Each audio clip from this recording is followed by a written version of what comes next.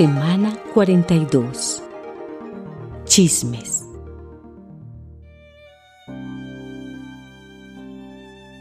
Los chismes empalagan, pero calan hasta lo más profundo. Proverbios 18:8.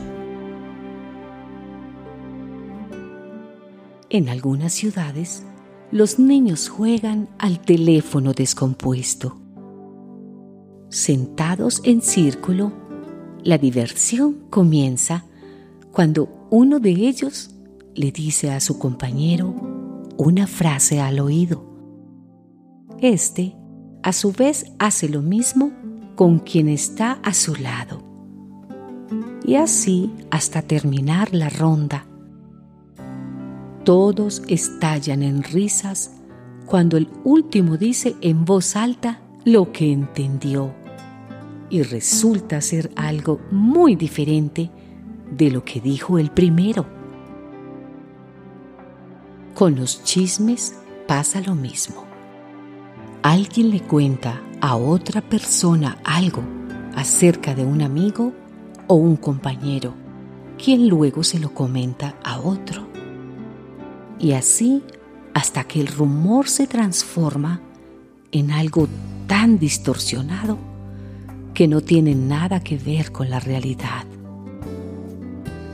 No les demos lugar a los chismes y los rumores, porque tienen la capacidad de destruir las relaciones interpersonales. ¿Qué podemos hacer para detenerlos? Aquí van algunas ideas prácticas. Cuando alguien nos quiera contar algo malo acerca de otra persona, digámosle amablemente que preferimos no saberlo. Preguntémosle, en cambio, si ha tratado de conversar el asunto con ella.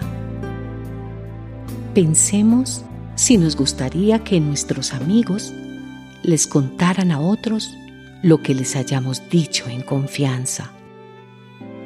Jesús enseña que debemos hacer con los demás lo que nos gustaría que hicieran con nosotros. Cuando hablemos de otra persona, pensemos, ¿diría esto si ella estuviera presente? Si la respuesta es no, entonces no lo contemos, porque seguro que se trata de un chisme.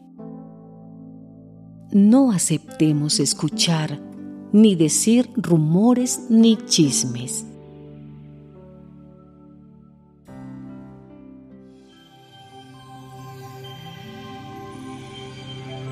Reto de la semana. Haz el firme propósito de no escuchar a quien quiera contarte un chisme.